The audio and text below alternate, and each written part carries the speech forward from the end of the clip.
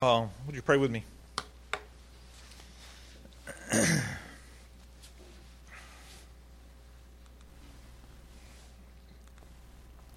Lord, we thank you.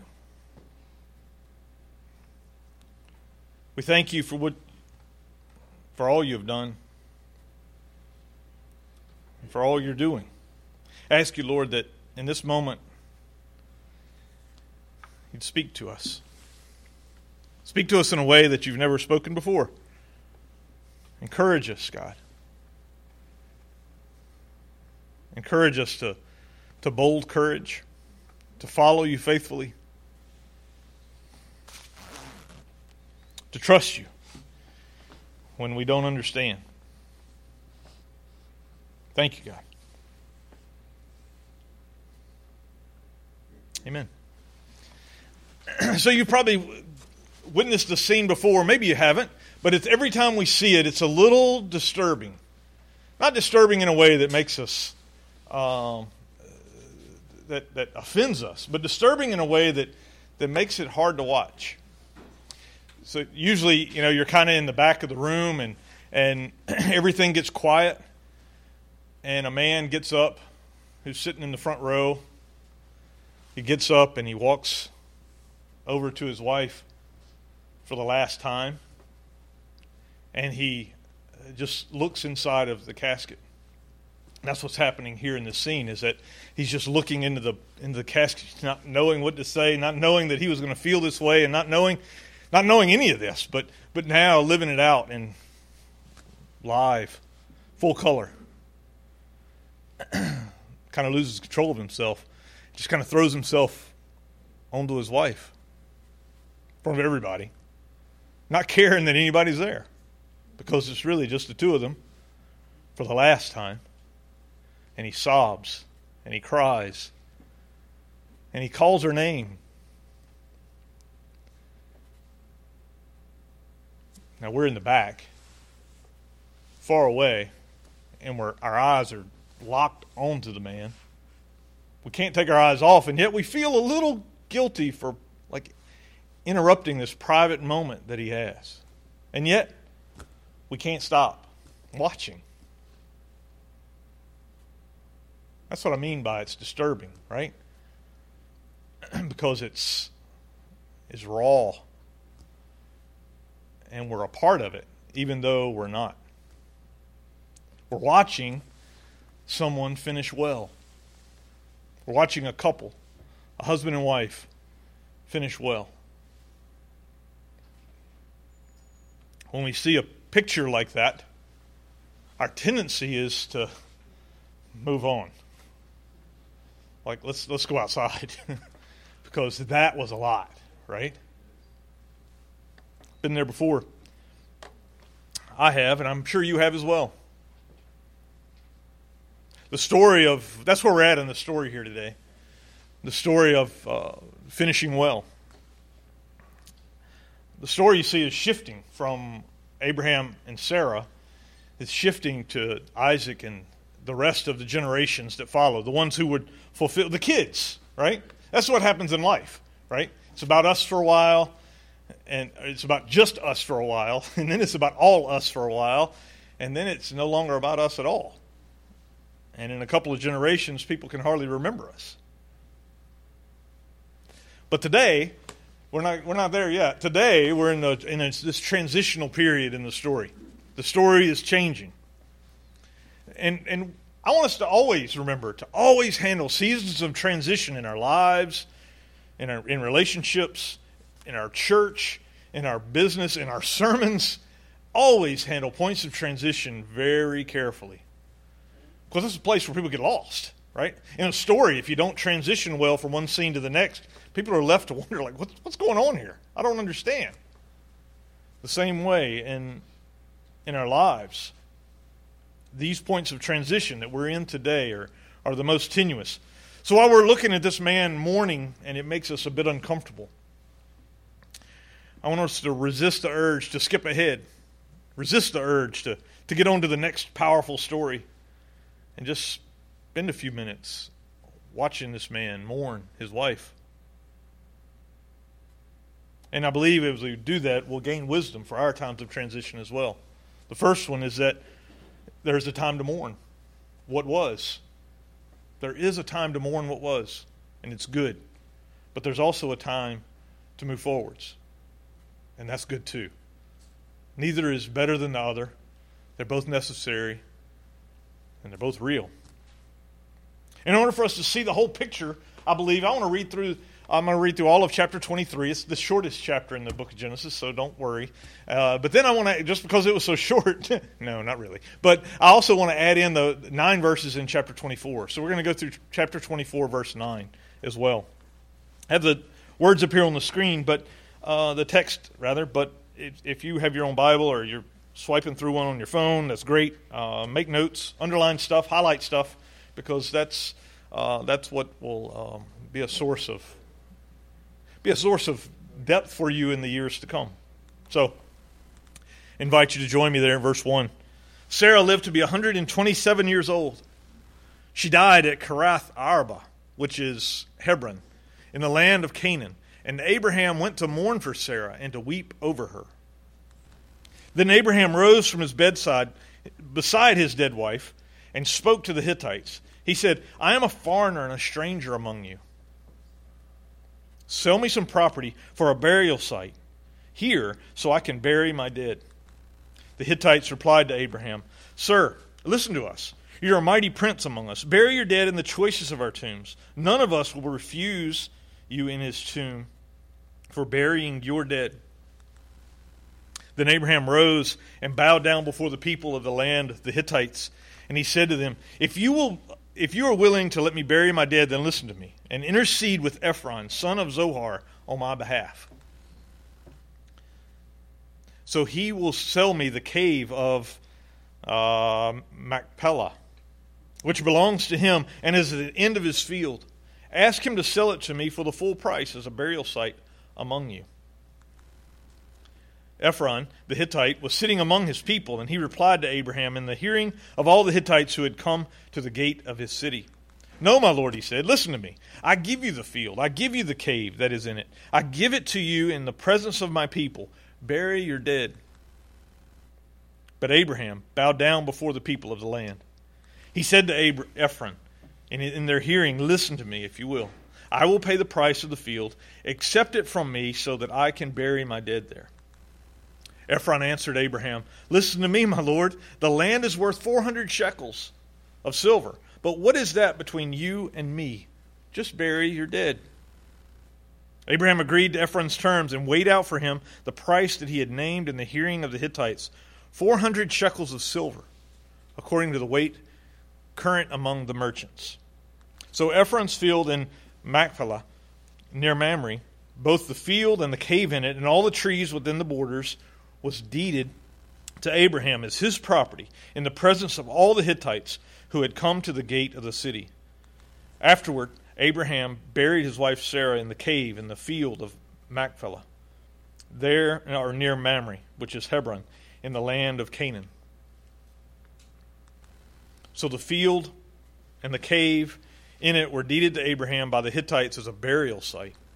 Abraham was now very old, and the Lord had blessed him in every way. He said to the senior servant in his household, the one in charge of all that he had, put your hand under my thigh. I want you to swear by the Lord, the God of heaven and God of earth, that you will not get a wife for my son from the daughters of the Canaanites, among whom I am living. But you will go to my country, my own relatives, and get a wife for my son Isaac. The servant asked him, what if the woman is unwilling to come back with me to this land? Shall I then take your son back to the country you come from? Make sure that you do not take my son back there, Abraham said. The Lord, the God of heaven, who brought me out of my father's household and my native land, who spoke to me and promised me an oath, saying, to your offspring I will give this land. He will send his angel before you, so that you can get a wife for my son from there.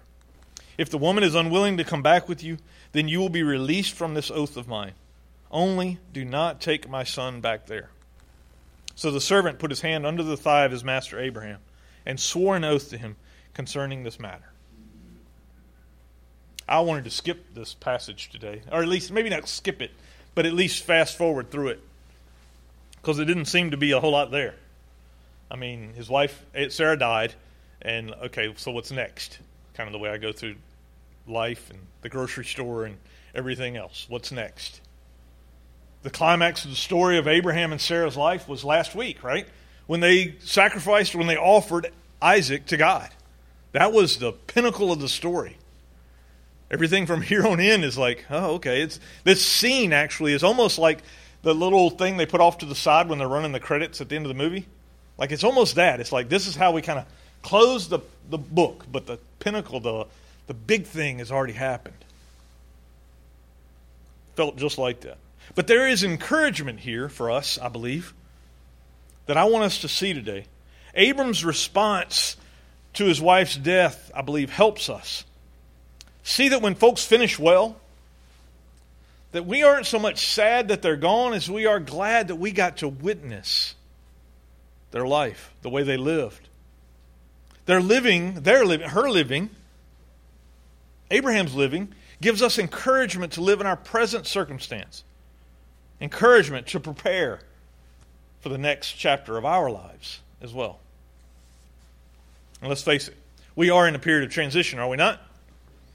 2020 was a year that, wow, we hope that we're turning the corner out of it, right? We hope that vaccines are getting a little more numerous in our community. We hope that very soon we'll be able to see where we'll be able to get back together and we can hug each other again, or we can share some food in here for a change instead of just sit here and listen to somebody ramble on, right? It's like, let's get back to what a family of faith does, right? We want that, right? Yeah, I know we do. I believe that COVID will have less of a hold on us in 2021. If not because of the vaccine, then at least because we will just decide that life is too precious to not be lived. I heard somebody say, this thing's going to be with us forever. I said, well, I'm not. I've only got one life to live. Right? I'm not going to be here forever. We're in transition. The church is in transition. For generations, the church was the place where for social community to be built in the community, in our neighborhoods. In Rock Hall. The church was the place for social, it was a social center. It's no longer that. But fortunately, it was never called to be that. God never said, hey, I'm going to build a church so it is the social center of every community. No, it was to be the spiritual center of every community. And I pray that that's what we're moving back to. That's my desire for us, that we would be the spiritual center of our communities. Not just here in this church, but every church and every community. Transition. That's what we have in today's text. And we're going to see that in periods of transition, the faithful finish well. We saw that. We heard it. Meaning they finish what they started and they prepare for what's to come. Finish what they started and prepare for what's to come. That's what I mean. The faithful finish what they started. You married couples out there, let me ask you a question. What's the most important day of your marriage? You don't have to answer it out loud. The day you got married, maybe? She was dressed in white. You planned, you fretted over, you called caterers, and you called people about flowers, or maybe your parents did, or you went all out. You're stressed. I mean, he never smelled or looked that good, and since or before, right? Never. You were never doted on like you were that day. It's true. Surely that was the most important day of your marriage. What if I said it wasn't even close? What if I said that the most important day of your marriage is the last day of your marriage? Where you spend it. Finishing what we started. We saw that in Genesis 23, verses 1 to 2. We saw that Abraham finished there with his wife. The last day of their marriage, he was with her even in her death. How you finish is important. How you finish is important. you can see what I mean by finishing well in Abraham's response to Sarah's death as he laid over the body weeping. This is the first time in Scripture that anybody cried. I mean, I'm sure people have cried before this, but this is the first time that God said, I want this recorded. Right? It's the first time. Sarah died at 127 years old, the Scripture tells us. This is, I think, the only age of a woman recorded in Scripture. If I'm not mistaken, this is the only age of a woman recorded, which explains to us why it's biblical not to talk about how old a woman is. So if you ever get corrected for talking about a woman's age, it's biblical. You're not supposed to talk about that. So just keep that straight. It's a biblical principle. We don't know when Abraham and Sarah got married, but culturally they would have probably gotten married around the time she was 17. So that, according to my math, that's 110 years. 110 years of marriage. What do you get somebody for their 110th anniversary? Anything they want. Right? Anything they want, because 110 years, that's awesome, right? 110 years. And in that 110 years, they've learned a lot, I guarantee you, about themselves and probably mostly about God. Was it easy? Not at all. Not at all, right? We know the story. But that's why they learned so much, because their life together wasn't easy. Marriage wasn't perfect, but they kept at it, right? Granted, their world had a different view of marriage than our world today, right? It was the roles of husbands and wives was very different back then. But their marriage, in some ways, was just like it is today, in that there was a man and a woman trying to figure it out.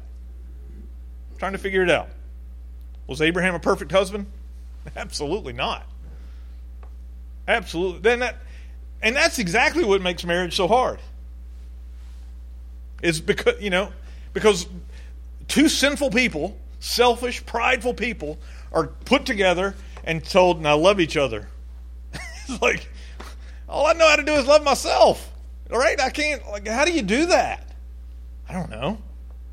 God's help. Outside of God's help, it's a dream. It's a fantasy. Because you can't love someone sacrificially without God's help. Remember how it all began, right? For Abraham and Sarah, it was back in chapter 12 when we started all this. I thought I had the text in here. Maybe I don't. Nope, I don't. The Lord said to Abraham, "Go from your country to your people, to your father's household, to the land I will show you." He sent them, "Go. I will make you into a great nation. I'll bless you. I'll make your name great, and you will be a blessing. I'll bless those who bless you, and whoever curses you, I will curse. And all the people on earth will be blessed through you." So Abraham went, as the Lord had told him. And Lot went with him. And Abraham was 75 years old when they set out from Haran. He was 75, so she was 65. 64 maybe, I'm not sure. But still, they'd been married for around 50 years at this point. 50 years. And he comes home and says, "Hey, babe, pack your bags. We're leaving." What? How well would that go over, Mr. Dean? Wouldn't go over well, would it? No. It wouldn't go over, would it, Frank? No, it wouldn't go over well at all. No. He took her away from her family. Probably the hardest thing for her, because to that point in her life, she didn't have kids, remember? And in that culture, your children were your retirement. I mean, who else was going to care for you when you were too old to do the physical things that life required, right? And Abraham is saying, "Hey, we're leaving our family. It's just going to be us." And she's thinking, "I can't have kids, man. You're not thinking this through." He says, "Oh, no, you're right, I'm not thinking it through, but God told me that we've got to leave." God's calling was more important than their comfort, you see? That's the lesson God was teaching them. At least it would become. God's calling would become the most important thing in their life. It wasn't at the start. It'd take time to learn the importance of God's calling. They'd learned at the hands of a famine, right? When they left Chapter 12 says that he would lead her into a famine because there was no food in the land, which he was promised. So instead of trusting God, he took her to Egypt. Right? Famine taught him something. Then they'd learn at the hands of Pharaoh. Out of fear for his life. Not trusting God to provide, not trusting God to protect, Abraham would convince her to lie and say that she was his brother and be taken into Pharaoh's harem. Right? But God's call was still in their life, and God got them out. They learned at the hands of a servant named Hagar. Again, not providing the child, Sarah decides, hey, I've got to do something because I'm not able to. So she gave her servant to Abraham to have a child, hoping that this would be the answer to God's plan, but it wasn't. It wound up being the source of more pain and hurt in their relationship than any other decision they'd made, probably. No surprise there, right? Unfaithfulness would do that. But she would submit herself again to God's plan. And they would learn through dealing with family. Lot, you remember him? Abraham gave him the choice of the land, leaving Sarah and Abraham to fend for themselves in the rocky, sandy parts of the Middle East. Then they got to see the holiness of God as the sin of Sodom and Gomorrah was judged, while Lot and his family were rescued. They learned again at the hands of Abimelech. Again, when Abraham feared God, or feared the king instead of God, he turned his wife over. He gave her up. The same thing as back in chapter 12. Only to be returned by someone who learned to fear God, the king, Abimelech. They learned at the hands of Isaac, even. Finally, the son who was born that they'd been promised. Chapter 22 tells us that God told Abraham to go and sacrifice the son. To Abraham, this meant to kill him. Wow. A model of faith, right? To offer your only child to God. But what God wanted was for Abraham to trust him, to love him more than the promised child. Trusting that their love for God would see them through anything that life brought their way. And God's way proved to be better than their way. Again and again and again.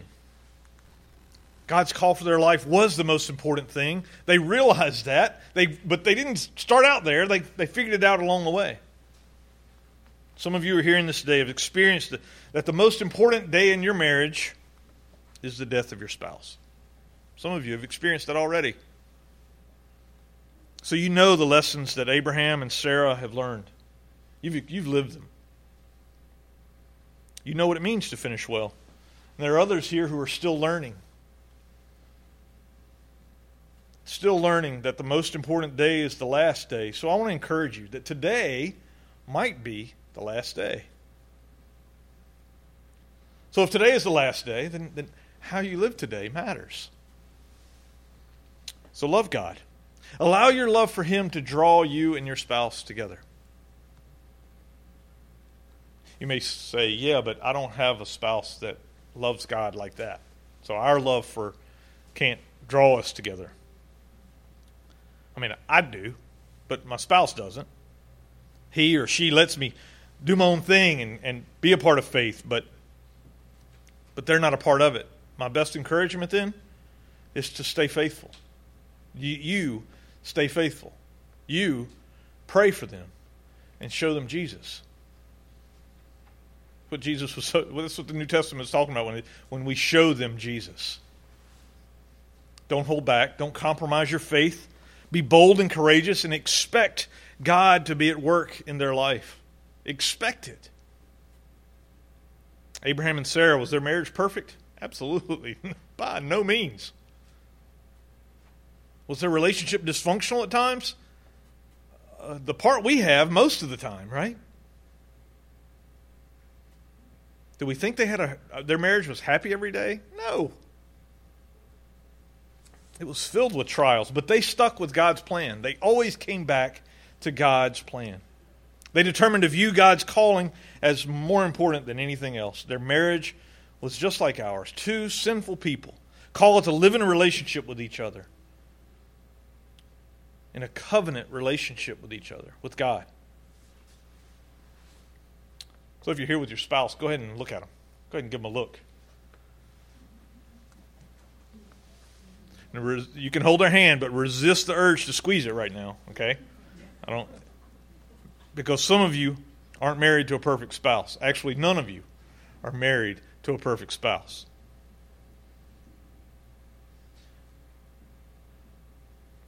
Some of you listening to this are not married.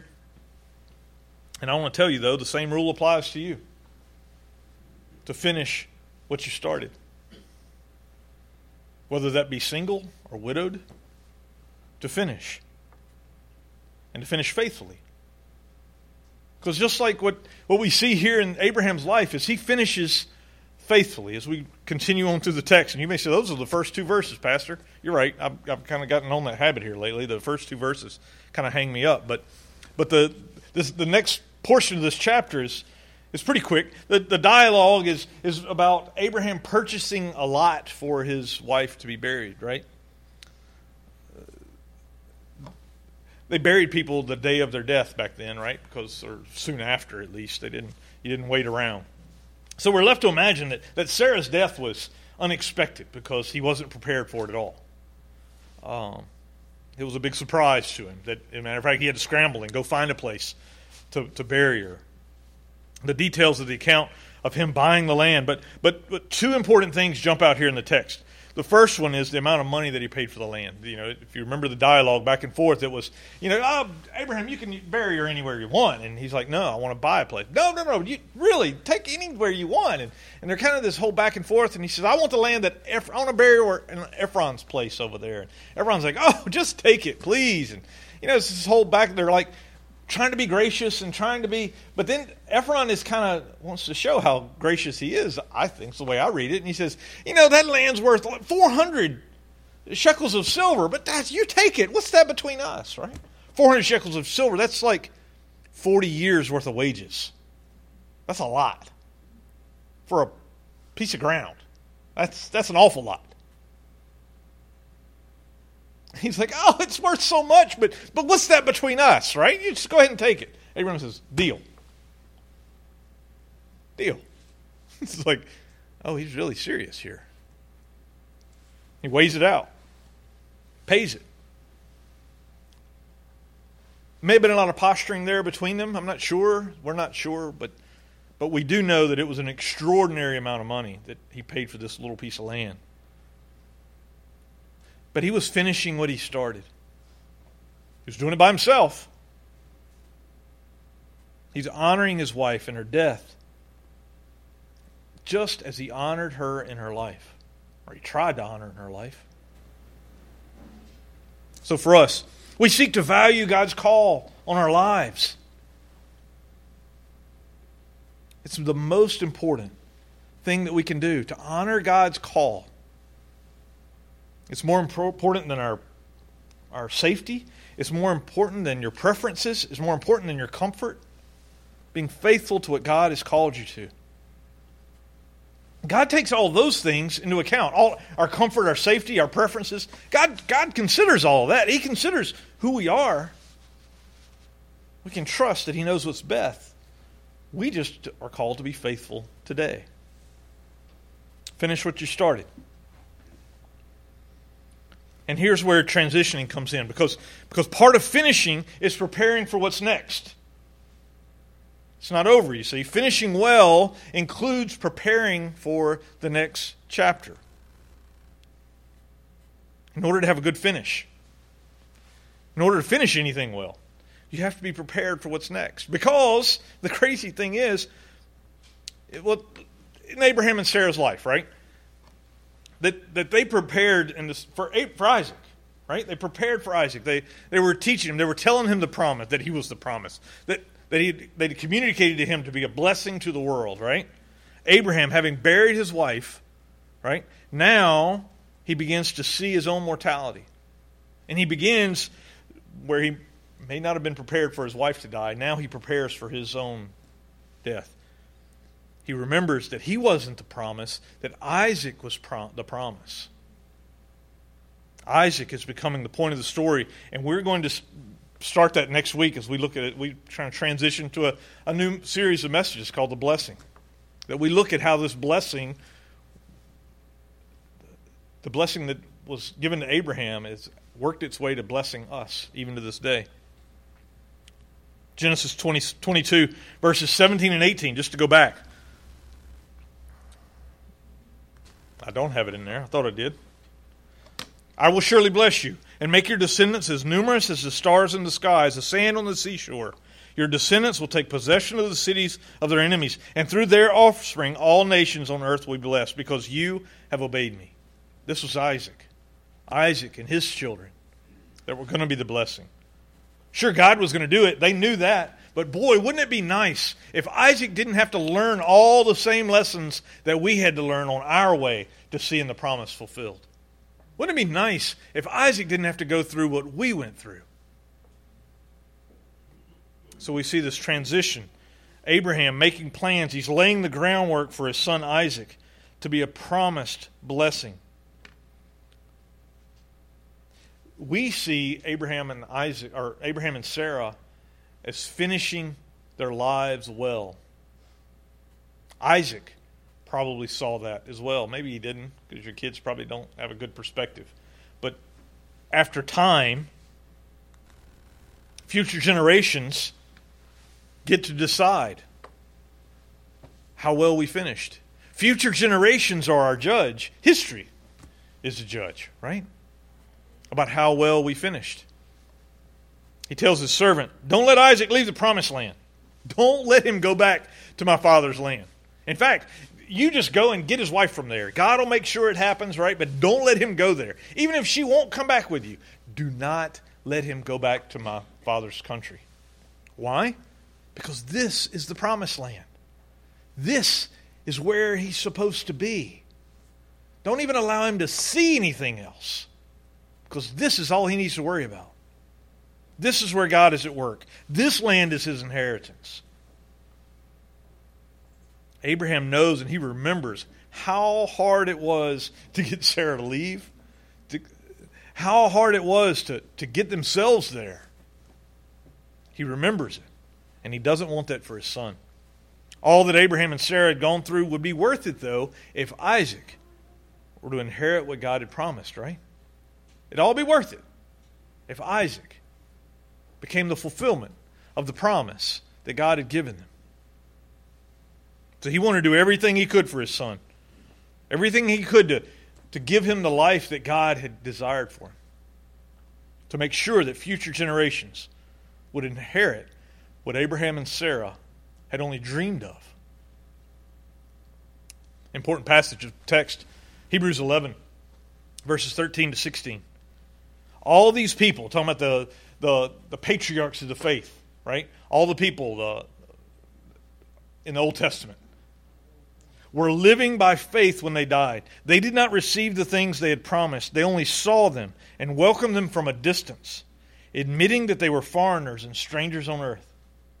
People who say such things show that they're looking for a country of their own. If they'd been thinking of the country they had left, they would have the opportunity to return. You see, he doesn't want him thinking about going back to Father's land because he might want to go back there. Instead, they were longing for a better country, a heavenly one. Therefore, God is not ashamed to be called their God, for he has prepared a city for them. So he doesn't want us, he didn't want Isaac, doesn't want Abraham and Sarah to be looking back, to be thinking about what else could be, but don't stay completely focused on what he has promised us. Not to entertain any other options. Isaac's future, you see, would decide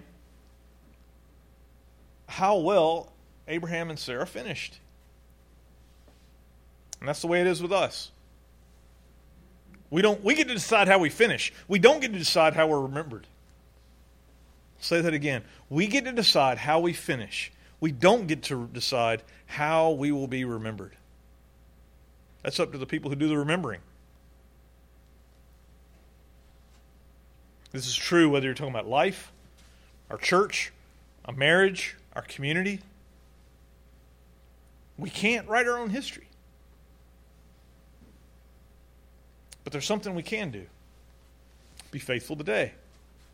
Be faithful today.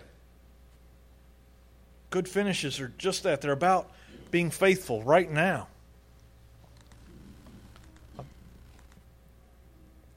Being faithful in the moment.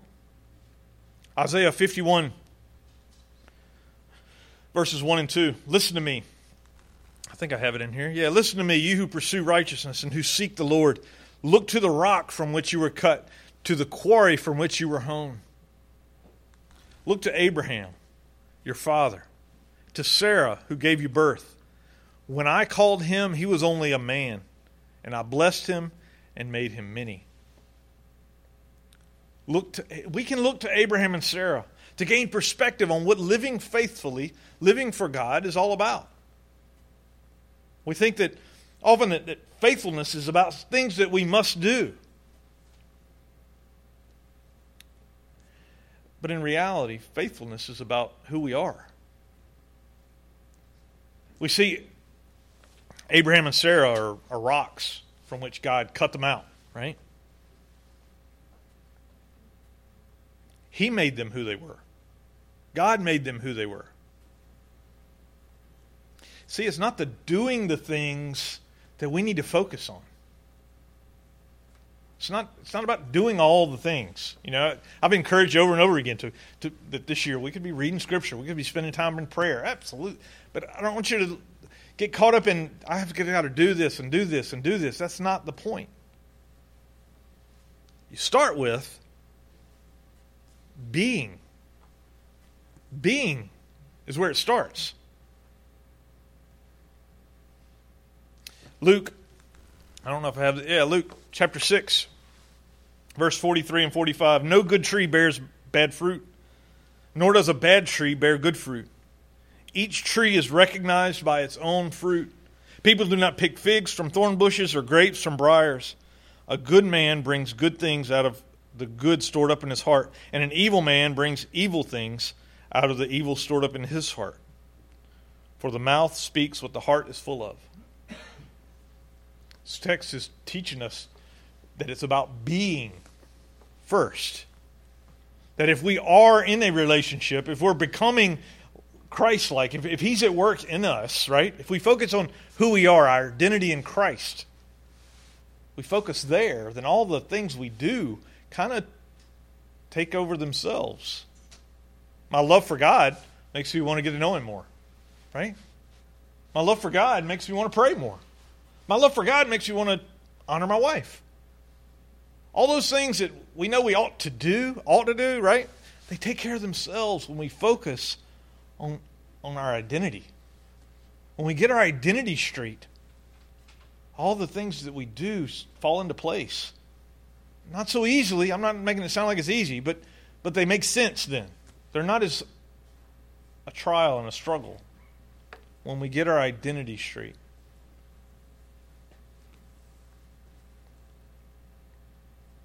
When we realize that this period of transition, we don't lose who we were, right? It's what carries us over to the next page.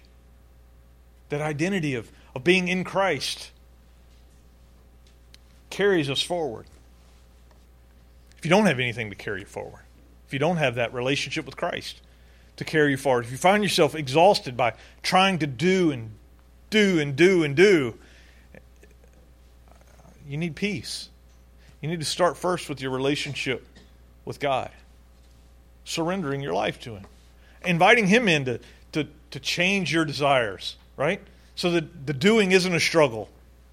So that you want to then. Because it's part of who you are. So you can be encouraged, right? I want to take the pressure off of you having to perform to be a Christian. It's not about that at all. It's about being in a relationship with the God who loves you. It took Abraham and Sarah a while to figure that out, but they finished well. And you will as well. And you will too. Can I pray for you? God, I thank you. I thank you for helping us get our priorities back in alignment. When we see a family mourning the death of a loved one, God, it is a chance to stop and take stock of our priorities, to think about what got them to where they are, and Lord, where are our priorities taking us? And Lord, that you would become the chief priority in our life. Lord, I thank you for what you're doing here in this community. God, I thank you that there are those who are gathered here today who are offering themselves to you. God, asking you, Lord, to remake their hearts, to change them from the inside out. That they're doing, God, would be less about them just muscling it through, and it would be more about you calling them deeper into a relationship with you. You're good to us, Lord. You're good to us in that you offer us Jesus that makes all this possible. We thank you for that gift. That as we put our faith in him, he offers to give us himself to make us new. So for those here today who want to renew that relationship, we just simply pray a prayer of surrender. Lord, I know that I'm a sinner. I know that I need you. Today, I surrender myself to you, my future, my hope, my life, and my death. I give it to you, God. Thank you for forgiving me. Thank you for giving me a new life. Use me for your glory. Use us for your glory, Lord, here in this place, that we might finish well, whether that be together or all by ourselves. We're with you. We love you. Amen. Amen. Amen.